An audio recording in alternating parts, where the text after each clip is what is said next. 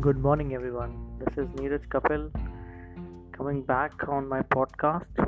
Just to tell you guys that I'm not keeping well from past 3 days and been hospitalized for certain treatment, which I feel I'll be coming back well and looking forward for my podcast.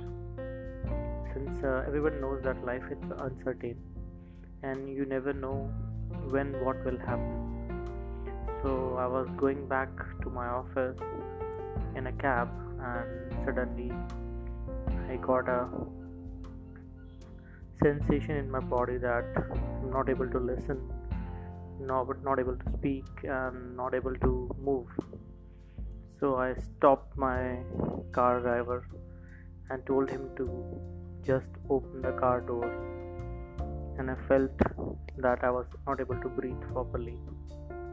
So you never know what happens when you're moving towards your life goal, but to keep a track of your health is utmost important.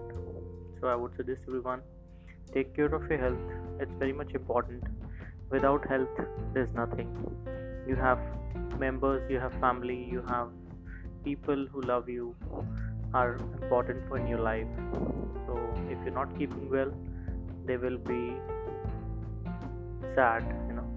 So make sure that you keep your health and their health intact, and take care of everything, and keep smiling. That's what the message for today.